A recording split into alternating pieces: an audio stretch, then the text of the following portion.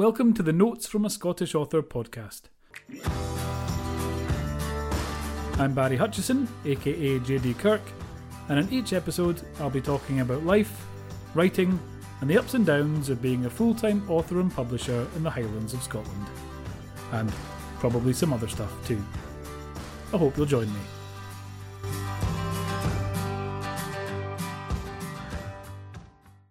Good morning. It is Saturday, the 27th of June 2020, which makes this the 27th episode of Notes from a Scottish Author, the YouTube series / podcast with me, Barry Hutchison, aka JD Kirk.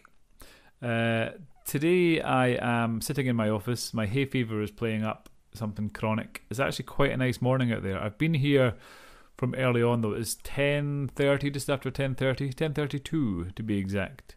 I came over to the office at 7:30 this morning, and I have been writing flat out since then. I've done about 3,500 words, so I'm quite happy with that. I've decided I need to really kind of look at my time management a bit better. I was listening to an audiobook called The 12-Week Year, I think that's what it's called. And it's about how we can assess our performance based on a yearly goal. We set a goal a year in the future, and then at the end of that year look back and go, did we achieve this thing? And the theory is that a year is a very long time, and it's hard to predict where you're going to be in 11 months. And that 12-month thing means that for the first few months you just muck around doing not very much because that pressing deadline isn't there. So I already kind of work in that 12-week sort of period. I mean, I have books out roughly every 6 to 8 weeks. I think I have a book out, and I look at that as my kind of period. I plan ahead that I know what books are going to be coming out in the future, but when I start writing, I know I have kind of 6 to 8 weeks or so before. Well, no, I have longer than that because I start writing when I finish the previous book, and that's not out yet. So basically I have about 12 weeks of the whole production process, from planning through writing through editing and then publication. Takes about 10 to 12 weeks ish, thereabouts. But that some of that overlaps with other books, so hence the book's coming out a bit more quickly than that.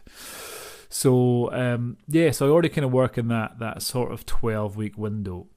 So some of the stuff in the audiobook, and I've only really started listening to it. I thought I was getting close to the end, and then I realised I'm only on part 1 of 3, and there are another 50 chapters to listen to. But one thing that really struck a chord with me was the author suggests taking like a 3-hour period, some point in the week, where you switch off everything else and you just focus on the kind of structure of your business or planning your business rather than actually working in it, rather than writing or advertising or any of that stuff, taking a more strategic look at your business.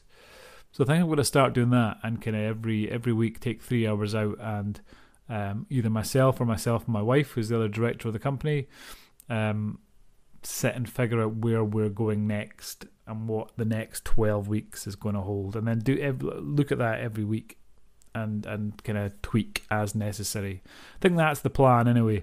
I'm also I'm scheduling writing time a lot more strictly, and I'm not dealing with emails. I'm going to have half an hour a day where I deal with emails and all that boring stuff. I might need to schedule in an extra hour during the week to catch up with some stuff. Like this last week there, I had VAT forms and all that stuff to do, and so trying to do that. I'm trying to outsource more. So we've been doing our own bookkeeping. We've got an accountant who does all the accounting stuff. We've been doing our own bookkeeping, but I think it's time to outsource that and generally try and get as much of that stuff gone as possible. Because from my point of view, there is only one thing in the business that I alone can do, and that is write my books. Nobody else can write my books. People might be able to write better books, but only I can write my books. Everything else can be done by somebody else, more or less, often more effectively than me. So really want to schedule my time, and I really want to look at outsourcing as much of that stuff as possible. My son recently left school. He was supposed to be going to university this year, but coronavirus has kind of impacted on that, so he's not going this year, which means we have him at home for an extra year, and I am putting him to work, and he is going to be taking over all my advertising, and various other things like that, and which leaves me more time to do the stuff that only I can do, which is writing my books. So that's the plan: better scheduling of time, more outsourcing, and I'm hoping that means that we're going to be more productive, but I'm also going to have more time to do other stuff, because at the moment my time is so taken up and I'm constantly reacting to stuff. I'm constantly going, oh God, here's an email, and then there's another email come in an hour later, and then there's 3 emails coming at once, and I tend to try to reply to them as quickly as possible. But that's kind of letting someone else's priorities dictate what I do. It's like if they email me, I kind of assume that what they want, because they've emailed me, I assume, well, that's more important than what I'm doing. But in terms of my business, it generally isn't. Generally, what they're asking for can wait until 3 p.m. that afternoon, or the following afternoon, or whenever it is.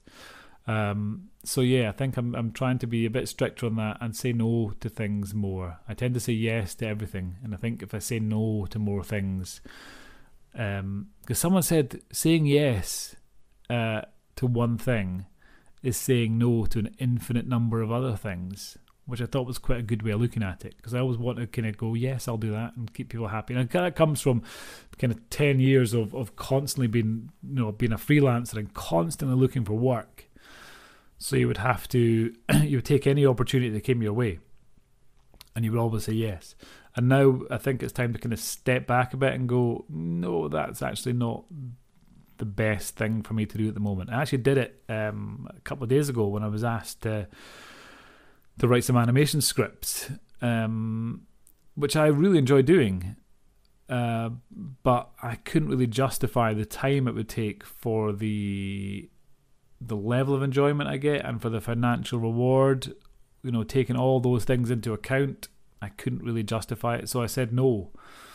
And it really, it was quite a liberating experience, realising that I could do that and just say, no, I can't help in this case.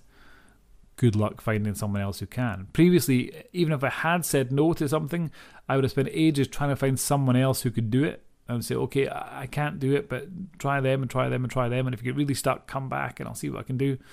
So being able just to go, no, sorry, was really nice, and was I think I could get used to that, because, like I say, that thing of, if I said yes, that means that no, I can't write this next book I'm working on in time.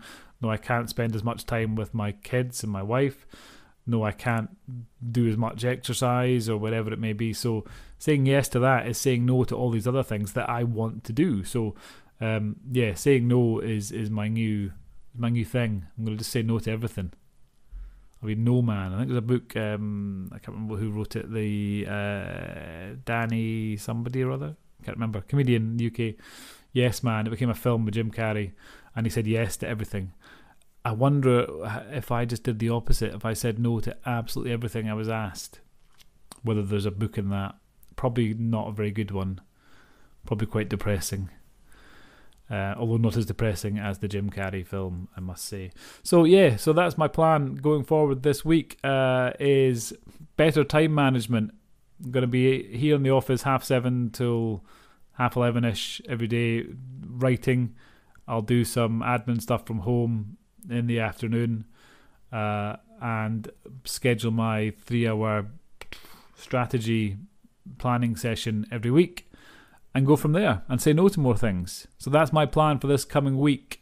That's what I'm doing. What are you doing? Let me know in the comments. If you run a business, how do you manage your time? Or if you just have a busy life, which I think most of us have, how do you successfully manage your time? Are you always chasing your tail? Do you have a plan? Have you figured out a strategy to get everything done? let me know in the comments. I would love to hear from you and any tips you may have. And if you want to check out the 12-week year, seems pretty good. I got the audiobook. The book might be better because, again, I listen to audio when I'm writing, and so therefore I can't really write down what the interesting points. And I miss loads. I remember listening to it and going, "Oh, that's really interesting. I'm going to do that." No idea what it was, so I would now have to rewind to listen back, and I'm not going to bother with that because I'm too lazy. So yeah, that's me. I'm off to do other stuff which I haven't quite scheduled in yet, but I will next week. It's going to be a tightly scheduled thing. I will schedule my video production in at some point every day, and then we'll go from there. Okay, waffled on enough. Eyes are burning, nose is running, sun is shining outside, so I'm going to go and take an antihistamine and walk the dog. Bye for now. Thanks for listening to this episode of Notes from a Scottish Author. If you've enjoyed it, please subscribe, leave a review, and tell all your friends, if, unlike me, you actually have any.